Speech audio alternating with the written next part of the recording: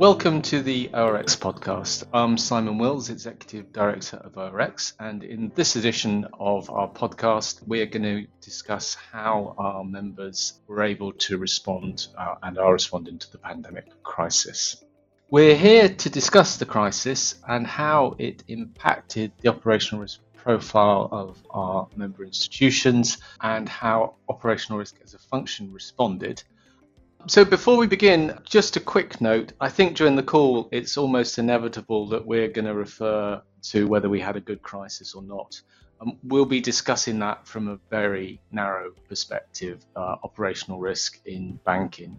We recognise it hasn't been a good crisis and it's still ongoing for a lot of people. Otherwise, the views that we're going to express will be personal views. So on we go. I'm joined by two very qualified guests. First of all, as Mark Cook of HSBC and until very recently chair of ORX, and also Luke Karavik, our Director of Research and Information.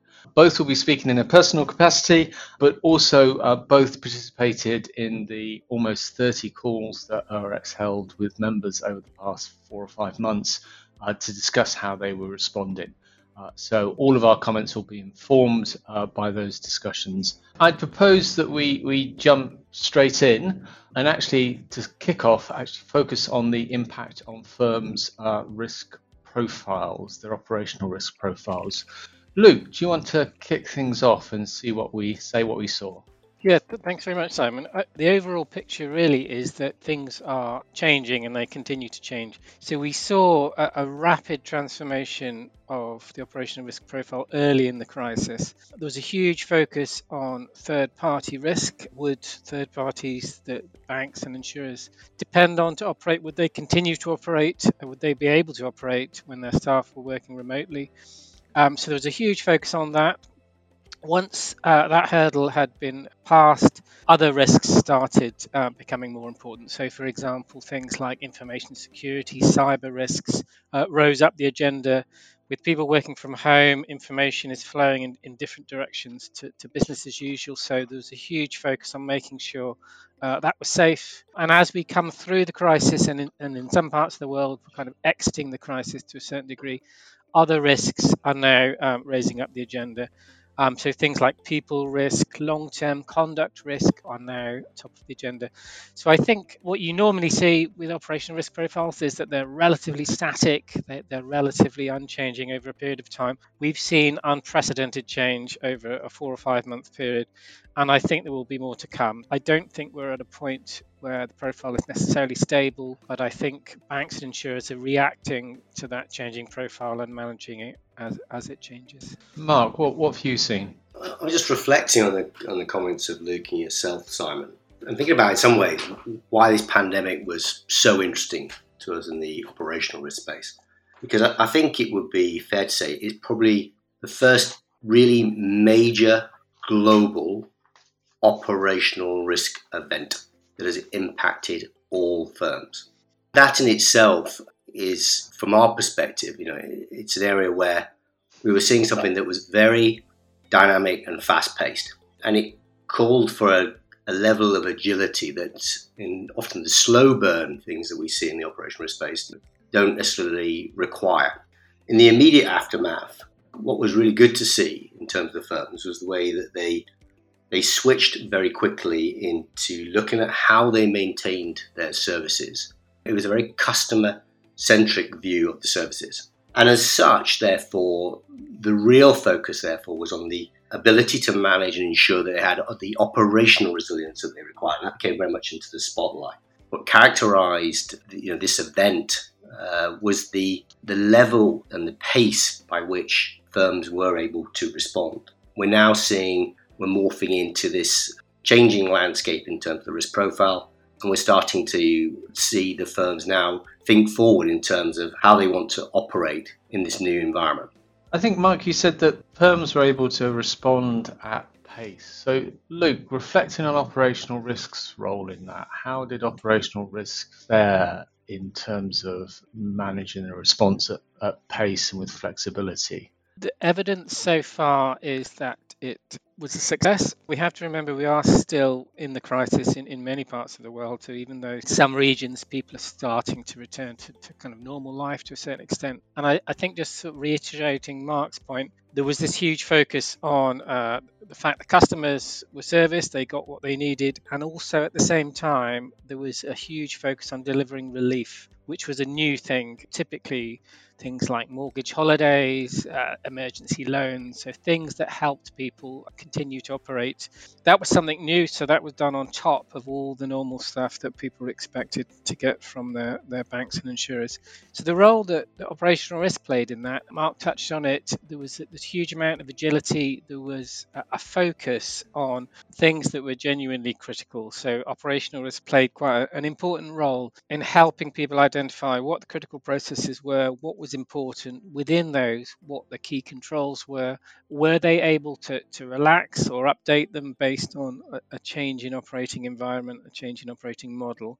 And all of that work meant that the wheels kept turning and services kept operating properly for their customers. That's probably not how operational risk is typically seen. It's usually seen as a little bit more programmatic, slow burning, quite kind of process driven. But I think as a discipline, it demonstrated that it can move quickly, it can make decisions quickly, it can streamline where needed, it can be agile, which I think was something that perhaps surprised the industry a bit. As Mark said, there hasn't been a global operational risk incident, which they've been tested against so far. So this was really the first test of that. And I think they came through it with flying colours. So, Mark, do you agree with Luke's assessment? And if so, and I'll come back to you on this, Luke, as well, what kind of underpinned that ability to be agile and flexible? Because I think Luke's right, it's perhaps not two words that would be most often used to describe operational risk functions. Yeah, I think that's the right word, actually, Simon, the underpinning. And much of the heavy lifting to enable the initial aftermath to be largely a success for the firms and for the provision of a financial service marketplace was as a result of the work that the risk functions and the businesses have been engaged in over the last few years. This would not have gone as well if we had not seen the level of readiness within the businesses themselves to rapidly respond to the crisis, to understand their services, to make quick accommodations to ensure they could provide those services, and to really take ownership. So this wasn't risk leading the risk management activity. This was the businesses themselves leading that risk management activity. And that was a critical success factor to my mind. Now, how we got to the point where there was that muscle and that readiness was a result of many years of work in terms of putting in place approaches, the structures, the frameworks, the learnings, the understanding of the risks themselves, and the nature of the control environment. And those were all key factors. I think that then led to the second part, which was actually in the crisis itself. Operational risk had the relationships, had the understanding of the businesses, and therefore were able to partner more effectively to make those agile and quick accommodations to allow the businesses to operate and to ensure those businesses were able to deliver their products and services to their customers. These two things therefore go hand in hand. And Luke, do you agree with that? That we built the muscle memory that when it became necessary, that was the foundation of off we could become agile and more flexible? Agree completely, and I think that muscle memory covers a wide range of things. So it covers data, perhaps, so knowledge of what is critical, relationships with people across the institution, knowledge of business operations within the risk function. It was the complete package of work that has probably been done over the last 10 years, and I think a big part of that is probably this focus on resilience as well, which we've seen within the last 4 or 5 years. But one thing I was going to add, which I think is very clearly an operational risk thing, is the fact that although things were being done in an agile way and people were making amendments, it was still controlled. So risk recognize that this is a crisis, things are temporary, this isn't how things are necessarily going to run forever. Keeping track of what changes were made is really, really important. And I think it will only become clear in the next 6 or 12 months that having a good inventory of what was changed is going to be invaluable. So when you come to unwind changes, you need to do that in an orderly way. If you want an overall institutional enterprise-wide view of how you've changed your operations and what the impact on your risk profile is, you can only get that by having a good understanding of all the amendments that were made. So I think although risk was being agile, it still remembered that role of being a control function and making sure that things were recorded and documented so that at some point you could have a look at that big list of changes and unwind it if needed. Luke, I think that's an excellent point. I think it was apparent from the calls that many of the operational risk functions actively stepped into the space of being the keeper of the corporate memory when it came to what controls were changing and why. But the ability also to understand how those changes get unwound and when they should get unwound, I think very much plays to the value-adding role that operational risk functions can add to their organizations. Okay, so operational risk had a good crisis, or has had so far. We were able to respond at speed and with some flexibility. And that was underpinned by a muscle memory of practice and data and relationships and tools. Business was in the lead, we supported the business, and amongst other things were really useful keeper of the corporate memory. Luke, are there elements in particular that were part of that foundation that you saw people leverage in positive effect? So particular tools or methods? I think the most crucial thing was the people and the experience. People knew how to do a rapid risk assessment if needed. And that meant that they could speed up what would have been usually quite lengthy exercises and really collapse them down into a much, much shorter space of time. We heard lots of people say that they were being asked to make decisions in a matter of days or even hours, and that's not normal practice. Usually you have a long time to reflect, gather more data, talk to more people. It was knowledge of the crucial parts of their processes, which meant they could be really streamlined and make a decision much more quickly. We had one example of a complete overhaul of coming to an enterprise-wide view of risk, coming at it from a top-down approach rather than a bottom-up approach where you would normally take months and months and months. Mark, same question. What elements of the framework, people, practice did you see that was particularly useful?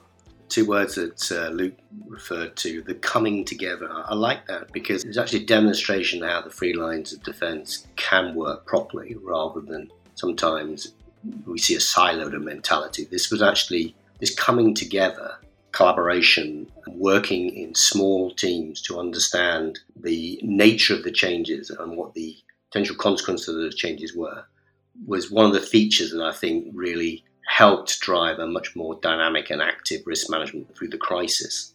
It did at times leverage the work that had already undertaken, the relationships that had been formed as part of the engagement with those businesses over their risk and control universe.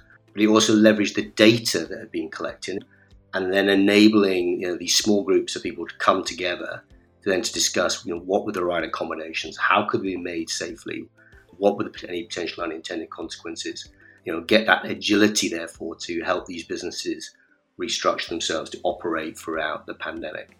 To my mind, that was one of the underpinning successes. It was very much the human element, the way that the operational risk functions actually interacted and engaged with the businesses themselves. This is quite unusually, perhaps, quite an optimistic picture here that almost suggesting that there's been a step up in terms of institutional maturity, as I think you referred to earlier, as a sort of a hidden success. Would you go that far? I think we would actually. And it probably shouldn't come as too much surprise. I think there's been a lot of investment and focus in terms of the overall risk agenda on operational risk, on non-financial risk over the last previous years. And I think it would have been quite sad had we not seen any benefit from that. I think in many ways it was quite stark, the difference, say, between where we were in 2007, 2008 to where we are today, as well as, of course, some of the technological advantages that we had today that we wouldn't have had, say, 10 years ago. I think this could have been a much, much more challenging crisis had we not had the technology underpinning the way that firms can collaborate outside of the physical office. The ability to move at scale across the entire industry to remote working has been really quite remarkable. I think that's been key in order to provide resilience. But that uplift in terms of operational risk know-how has been quite significant over the years, and it was absolutely something that helped those firms initially deal with what they were facing back in the early start of the year. And Luke, same question to you. Do you think that this has evidenced a step change in institutional maturity, almost something of a cultural shift, or am I being too optimistic? No, I agree. I don't think you are being too optimistic. I think the maturity probably came from two directions. One was a better appreciation of what operational risk is within the first line, within the business. I think that's probably a long time coming, and it has partly come from previous crises. And then in the second line, at the same time, a much better appreciation of the business. The overall sophistication and maturity of a typical operational risk manager has probably increased over the last 5 years, and I think they, on the whole, have a much better appreciation of how the first line operates and the challenges they have. So, better appreciation of risk in the first line, a much better appreciation of business practice in the second line meant we could come together, and there was a kind of mutual respect, which made things move much more quickly. And just to reiterate Mark's point about technology, I think 10 years ago, we wouldn't have been able to digitally kind of reach out to customers, collaborate internally. I think all of the response would have been extremely hard. We're fortunate to live in a time where that's possible, and that's really enabled that kind of seamless transition for most institutions to a much more remote way of working. I certainly was struck by the different instincts, that the instincts at the start of this crisis were how do we protect our customers? How do we maintain our service? How do we look after our people? And that does suggest a real cultural shift. Do you think I'm being too optimistic? No, I don't. I think we have seen in the organisations they have become much more aware of their purpose and the fact that they're to serve customers. Can my customer access a bank account? Can they have a conversation about being able to defer their mortgage? Whatever their activities may be. The bit that I think was really one step forward was that wasn't simply just based around the profitability of that customer to the bank. There was a lot more conversation about who are the most vulnerable customers that we serve. How do we protect them? There is always what drives that is a level of awareness of the risk and the implications and the purpose of the firm and the higher order social agenda. Or is it simply the awareness that if banks do not respond in that way, there would be consequences too? You could equally apply the credit in some parts to the regulatory agenda around conduct. Regardless of what the drivers are, and I suspect there is a mixture of both, the outcomes were the same. It was markedly better than what we would have seen in previous times. So, Mark, Luke, thank you very much for your comments. Just before we close, I just summarise. I think that the pitch we've heard was of operational risk has had a good crisis, that there was a baseline of practice and knowledge and data and relationships we built over the years. We were able to streamline that, we were able to leverage that and use that base to become more faster and flexible during the crisis. I think I've got that picture right, but do you guys just want to wrap up with any closing thoughts? Mark, do you want to go first? Yeah, thanks, Simon. Yep.